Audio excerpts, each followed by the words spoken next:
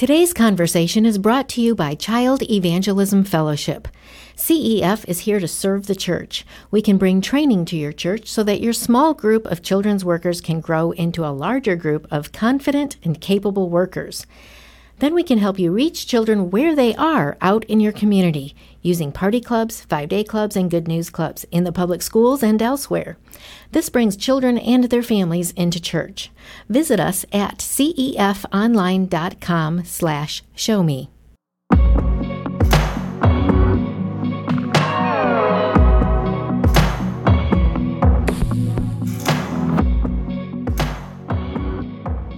We tend to move in the direction of the applause.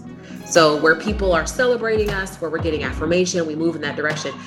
But oftentimes, God's purpose for us is in the opposite direction of the applause. Like he calls us into the place where people are like, why are you going over there? That's not the way to go. That's not the thing to do.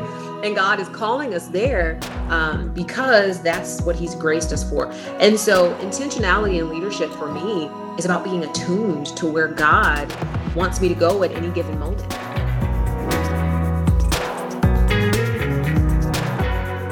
Today's conversation is the podcast of the National Association of Evangelicals. I'm your host, Walter Kim, NAE President.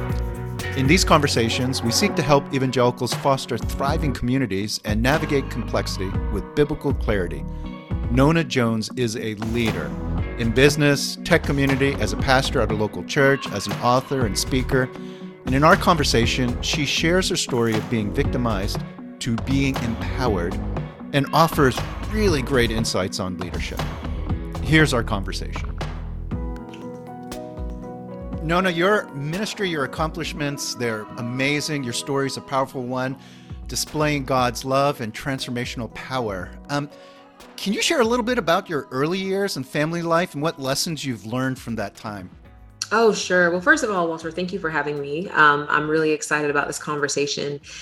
You know, I am, I'm a statistically improbable product of God's grace. I mean, truly I am. I did not grow up in a Christian home. Funny enough, my classmate in the 6th grade was the first one to invite me to church. I didn't know what church was. I didn't know where we were going. But just a little piece of my childhood, first and foremost, my mother did not want to have children for various reasons. She and my father were married for 13 years when she found out that she was pregnant with me, and he passed away about 2 years into my life. And, after that, we moved from the northern area of the United States to the South. And my mother had a string of boyfriends that kind of came in and out of her life and my life. And unfortunately, at a very young age, I experienced a number of types of abuse and trauma, which really shaped my identity. So much so that at the ages of 9 and 11, which are about the same ages as my boys, I tried to end my life because I didn't know that there was hope. I didn't know anything about what was even after death. I just figured it had to be better than what I was experiencing in life. But as I mentioned earlier, a classmate of mine invited me to church in the 6th grade. This was actually not too long after my second suicide attempt. And the very first sermon that I ever heard, the pastor preached out of, I think it's Psalm 68, where it says, God is a father to the fatherless. And I remember hearing him say that, and I was like, well, I don't have my father. So who is God? It was truly what I think I needed to hear in order to have my interest piqued. And so at the age of 11, I just started to learn more about God and learn more about who Jesus was. And at the age of 12, I accepted Jesus as Lord of my life. And I was still the only person in my house going to church. I would get picked up by our youth pastor. And I was licensed into the gospel ministry at 17 years old.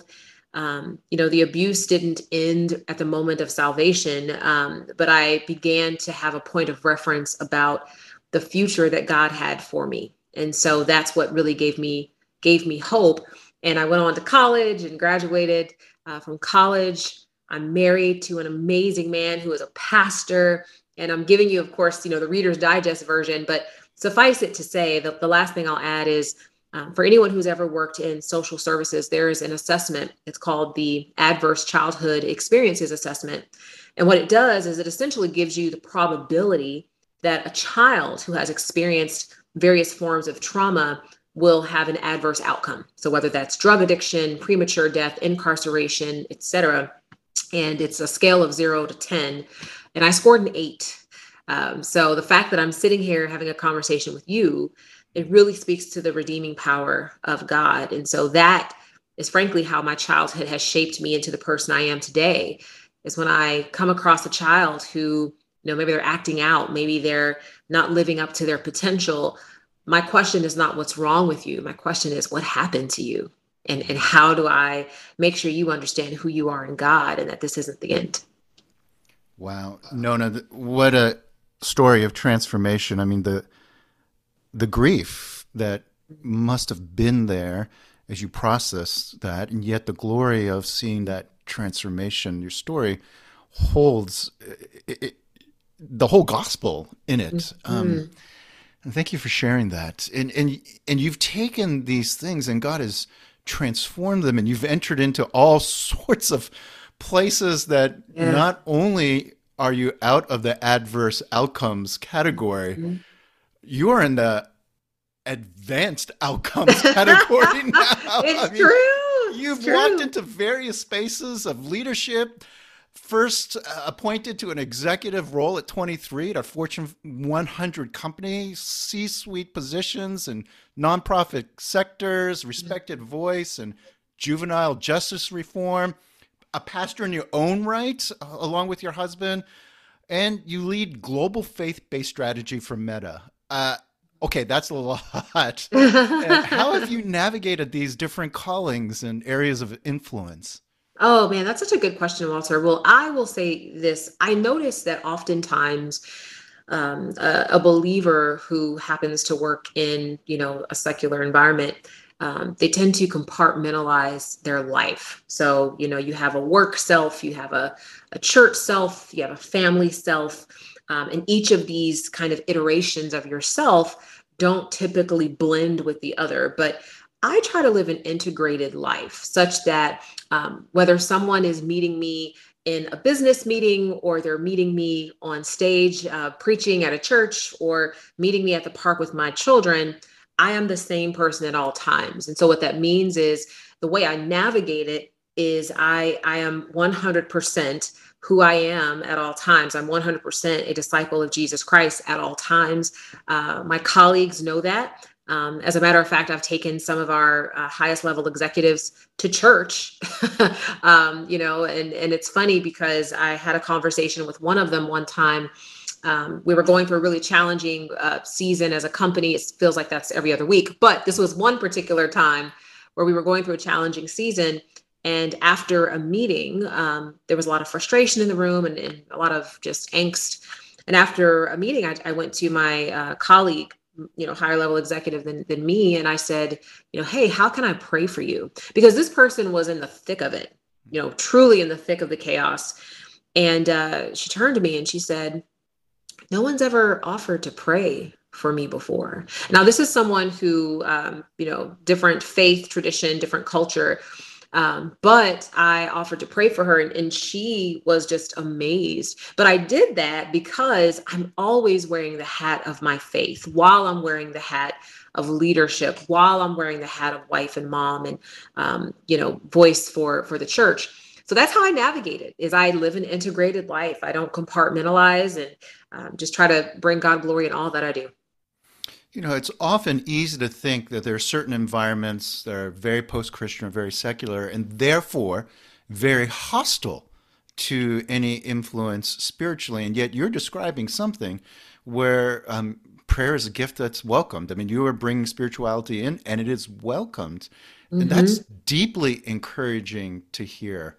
But that's not an easy thing to do. And so as I think about leadership and the challenges that exist, you've had to you've had to kind of pursue another set of challenges, not just the sacred secular divide, but the gender divide that often exists. And I'm curious about your experience as a woman in leadership, both inside and outside of the church. Yeah. Boy, did you not touch on the third rail there? What's interesting is I've experienced, I call it, and I think President Bush might have even coined this phrase, but it's the tyranny of low expectations, where people, because I'm a woman, add on to that the variable of being a woman of color. I think people have low expectations, and so they're sometimes surprised when I have an opinion, or when I can actually articulate a thought. They're surprised when I, raise my hand and I'm actually, forthcoming in my thought. And so I have faced some challenges in that. Like I remember getting some feedback once from a man, well-meaning man, I'm sure. People usually say that when they're about to say something, pejorative, but well-meaning man, bless his heart. He said to me, he said, you should really pick your battles. And he said it because we had a meeting. The meeting was pretty contentious, but by all parties. It wasn't just me, but it was pretty contentious. And I was making a point because there was something I was deeply convinced about, and I wasn't willing to just give it up and move on.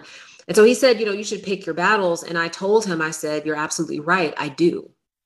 Which is why I was as forthcoming as I was, because this is a battle that I'm willing to fight. So there's that on the kind of in the professional sense. And I think in ministry, there's so many different, doctrinal outlooks on women in ministry, and, in what capacity can we serve? What capacity can we not serve? And, I do a lot with the YouVersion Bible app, do devotionals on the Bible app pretty consistently.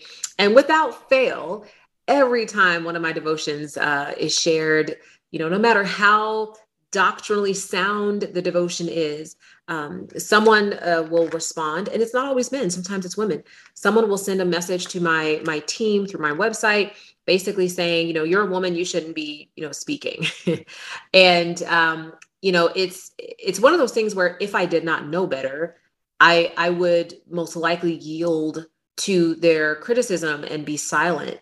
But because I know better, because I understand biblical context, I understand Bible history, and I understand, that, when God said your sons and your daughters shall prophesy, he didn't put a caveat, your daughters shall prophesy by themselves in a closet in a whisper. Those types of things I understand. So I'm able to kind of let it roll off my back. And just my response has always been, well, I tell you what, when we stand before God, I'll give an account for the souls that I led to faith. You'll give an account for the souls you led to faith. And we'll just see what God has to say. And that's where I leave it. That's challenging area, this area of teaching as a woman leading. Oh, yeah. But you have also entered into this not only as a woman, but a woman of color. And so the area of racial justice, I want to turn some attention to. You offer leadership in this area as well. And we'll be hearing more from you about this topic at Flourish, our conference in October. But what does it mean for you to lead on a complex issue, just generally, much less this issue particularly? Yeah, I think in general, the way that I try to approach complexity is I try to approach it with the intent to understand before, seeking to be understood. And so, this issue in particular, of course, is not only complex, but there's also a tremendous amount of emotion around it. And so what I try to do is I really try to understand, people's point of view, and really try to understand, well, why did you arrive at that conclusion? Because oftentimes, if you ask why enough, you will really get down to the psychology of a person's ideology. And that to me is what matters more. It's easy to spew talking points. It's easy to regurgitate what you heard somebody say, or, reshare a post you saw on social media, but really deeply understanding, well, why do you hold that position? I think it's both instructive for the person and for the hearer, and I think that's one of the challenges we have is the Bible says, only by pride cometh contention. I think we have a tremendous amount of pride when it comes to complexity, believing that we see all sides and we understand everything. But I like to use a beach ball analogy when I think about complex issues. So if you've ever seen a beach ball, there's a blue strip, red strip, white strip, yellow strip, green strip. And we tend to live our lives on one strip of the beach ball. And so what happens is, because of that, if I'm on the green strip and I live my life on the green strip, if someone tells me something about blue, I will argue them down because all I've ever known is green.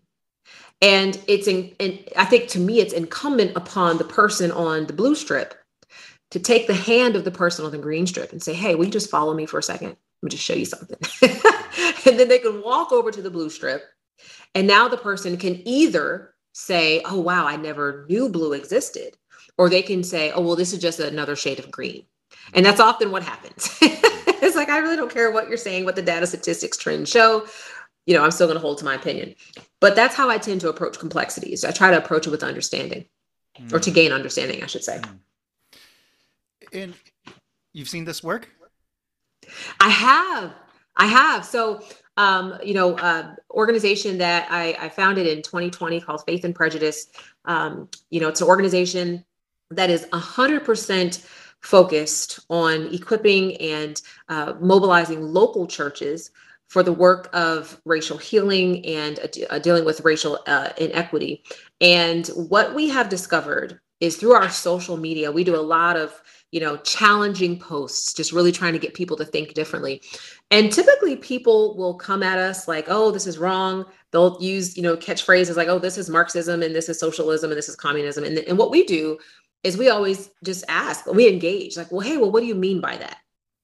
And we have gotten into so many conversations. And when I say we, I don't necessarily mean me. We have a team, but I do sometimes. But we've gotten into so many conversations with people that started as just a shouting match, like started as them yelling and calling us names, to get into a point where it's like, this was such a respectful conversation that you've earned the runway to change my mind. And that's the ethos that we have. It's like, look, our goal is not to be right. Our goal is to do what's right. And there's a difference there, right? It's like, well, I want to be right, so I'm going to argue you down.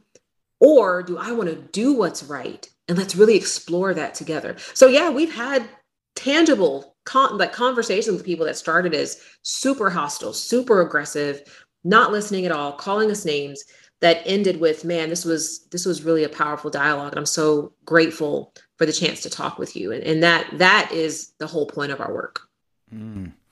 You've given us a number of really rich things. I love this, the difference between being right and wanting to be right versus wanting to do right, the call to listen and to empathy and to walk with others. I mean, these are really fantastic directions that all of us could use.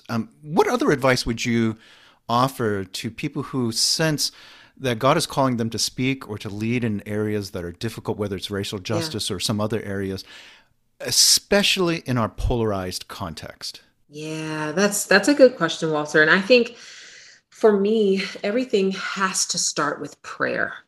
You have to pray first and just ask God for grace, because, anything and let me take a step back. These challenging issues are not issues of flesh and blood. They are spiritual issues.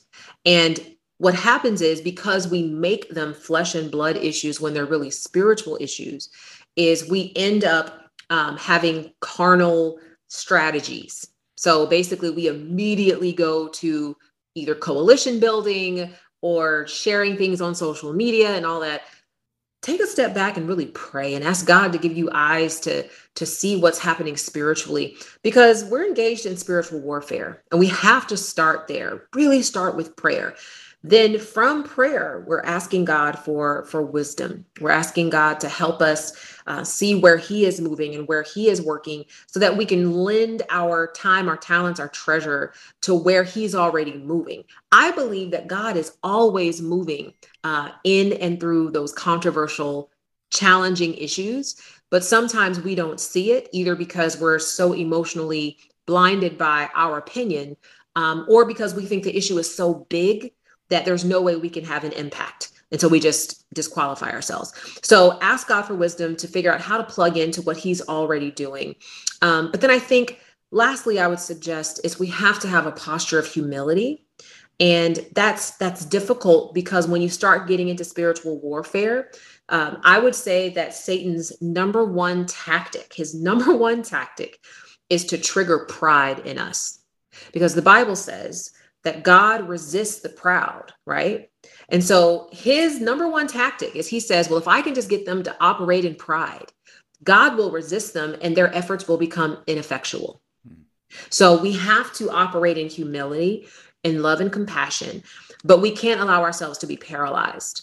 I think sometimes when it comes to challenging issues, we become paralyzed in our analysis of the issue because we can mistake motion for progress. Like, well, if I'm talking about the issue, we're making progress. Well, actually, probably not. We pray, we humble ourselves, we strategize with God's wisdom, and then we act so that we can actually affect change. Hearing you, I'm so excited that you're going to be with us at the Flourish Conference, this new conference that the NAE is doing in Nashville, October 4 and 5. And we're going to be diving into a lot of these complex issues, specific issues like racial justice, abortion, a pro-life ethic, sexuality, other issues. And for those listening, you can get more information. You get registration. We encourage you to attend nae.org/flourish. Nona, you're going to be presenting alongside Derwin Gray, Rebecca McLaughlin, Jimmy Miato, Ed Stetzer, many others. What is your hope for a conference like this, or when you speak at conferences like this? Well, can I first say, and I mean this so sincerely, I am just deeply humbled to have been invited to even speak and be a voice, because I think what you're doing, what the National Association of Evangelicals is doing, is it takes courage and it really takes an eye for the future of what it means to be a Christian. And so I want to applaud you for that. And I want to say I'm super humbled to be a part. What my hope is that everyone who comes, again, comes with a heart of humility and comes ready to receive. Let's check agendas at the door, check even ideologies at the door, and let's just come with an open heart and an open mind to receive what God is saying to and through not only the speakers, but also the attendees. I think it's important for us to carve out time to connect with one another and just, hey, what is God speaking to you about these issues? And really use this as a moment for us to try to push for alignment as believers. So my hope is that everyone who comes will come with anticipation that God is going to speak and that he's going to give us some tools that we can start using to build his kingdom with love and wisdom once we leave the gathering. Clearly, as you reflect on issues, there's a thoughtfulness to it, but that thoughtfulness seems to be built upon an intentionality. I mean, you have pursued certain things with intention. You lead with intention. So what does intentional leadership look like for you on a day-to-day basis? Well, I think it starts with clarity of purpose. And for me, I said this earlier, but I truly believe that my faith is not something that I do on the weekends. It's who I am. And so that clarity of purpose, realizing that as a person of faith, as a disciple of Jesus Christ, my intentionality comes from that. And sometimes I think I made a post about this actually recently. We tend to move in the direction of the applause. So where people are celebrating us, where we're getting affirmation, we move in that direction. But oftentimes God's purpose for us is in the opposite direction of the applause. Like he calls us into the place where people are like, why are you going over there? That's not the way to go. That's not the thing to do. And God is calling us there because that's what he's graced us for. And so intentionality and leadership for me is about being attuned to where God wants me to go at any given moment. And again, I know that it very well may be in the direction where there's not any applause happening. But I want to make sure that I'm prayerful, that I'm always following his leading and his prompting. And in the times when I haven't done that, and the times where I've been one of those kind of drifting leaders, like, oh, everybody's celebrating me over here, let me go over here. I've ended up overwhelmed and exhausted and fatigued.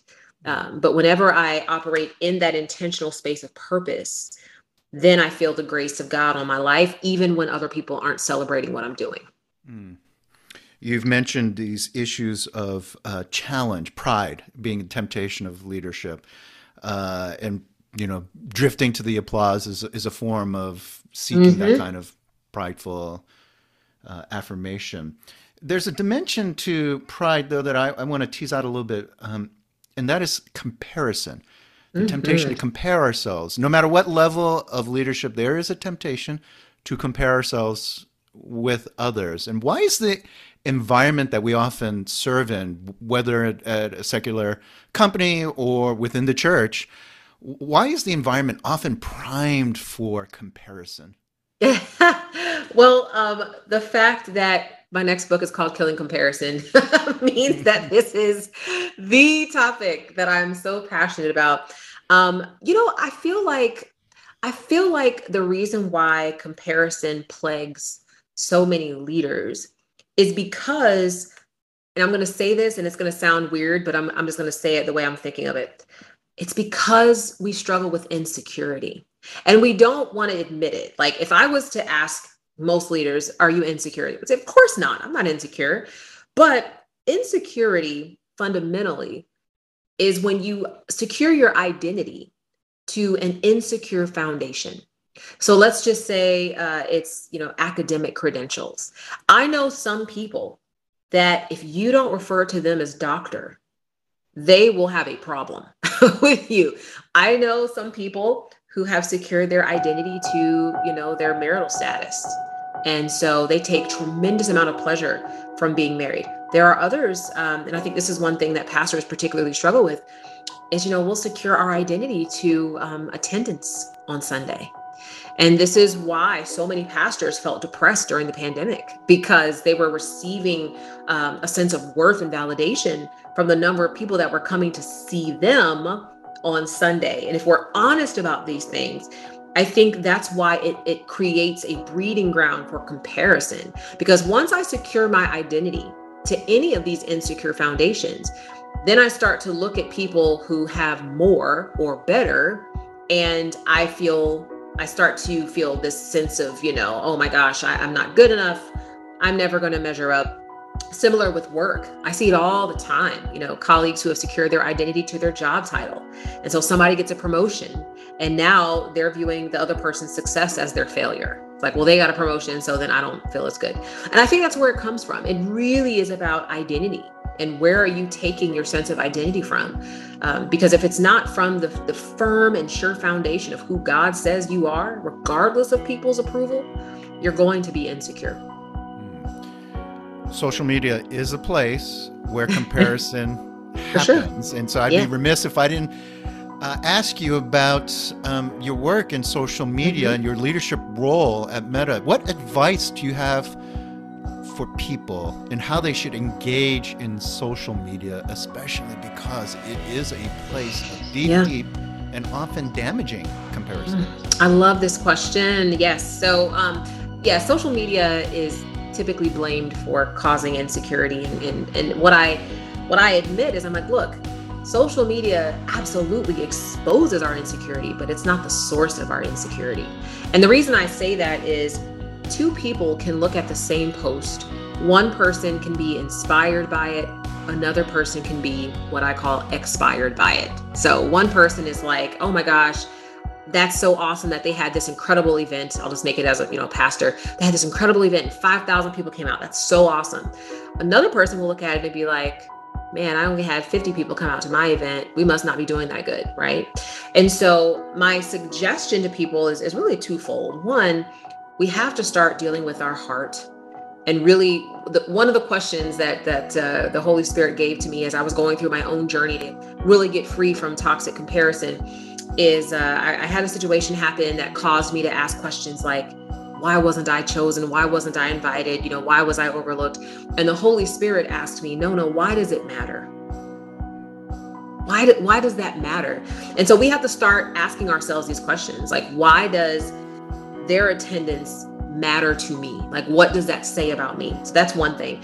I think from a structural standpoint, I highly recommend that if you're following people who are constantly expiring you, unfollow, mute, get them off your news feed. Like you don't need that in your life. And I'll say this, I've heard people say things like, well, but if I do that, won't that mean that I'm weak? That'll mean that you're protecting your heart. That'll mean that you know yourself, you're self-aware. And it's okay. You have to guard your eyes to guard your heart. So yeah, I call it weeding your feed. Weed your feed. Take out anything that's expiring you, that's triggering toxic comparison, that's triggering insecurity, so that you can make yourself healthy and whole. In the history of the church, there have been moments where technology has been used incredibly to advance the cause of the gospel. I mean, even the writing of scripture, the movement from scrolls to book form, actually enabled the writing of a Bible. Yes. And then, of course, the Gutenberg press enabled the dissemination of the word of God. And we're at a point where there's obviously an explosion of technology. So what are some of the ways that leaders can leverage technology for their ministry? I think it starts with thinking about it as digital discipleship. Like, I think we have to have that framework, because sometimes when people think about technology, it's thought about as very transactional. Like, social media, I make a post, you like it, we move on. Text, I send you a message, maybe you respond. And so it becomes super transactional. But discipleship is really about the relational maturation of your faith. And so if you think about your social media and your text messaging and your emails as you are in relationship with these people, now it really helps you to see that you are now a disciple maker.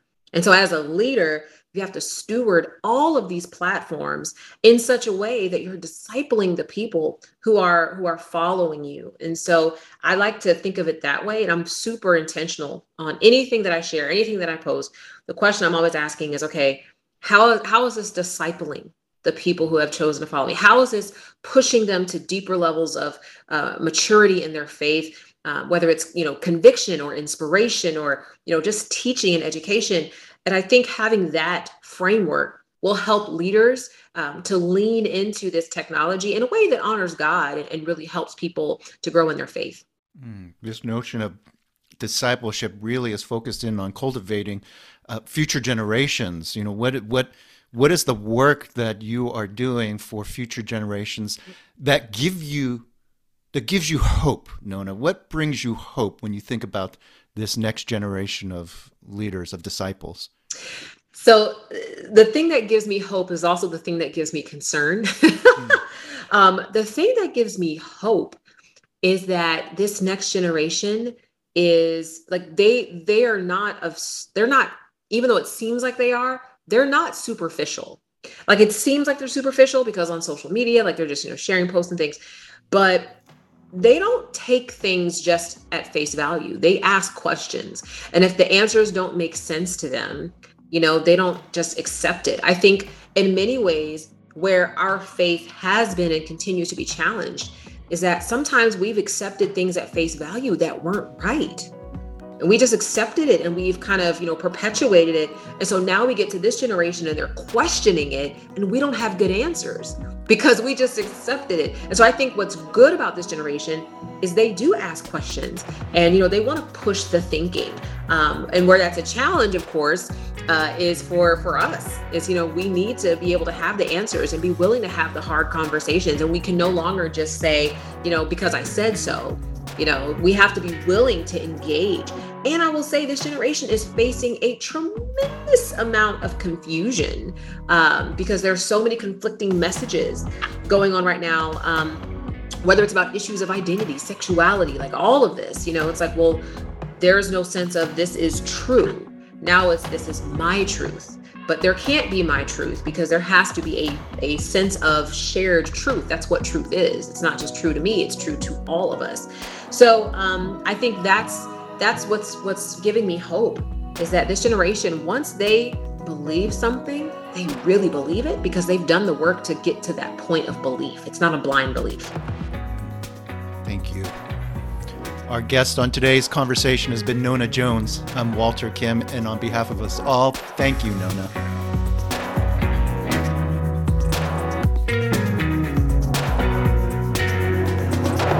The National Association of Evangelicals is where we use influence for good. Today's conversation is one of many ways we help evangelicals foster thriving communities and navigate complexity with biblical clarity. To discover more NAE topics and resources for you and your church, please sign up for our email list and visit our resource hub at nae.org.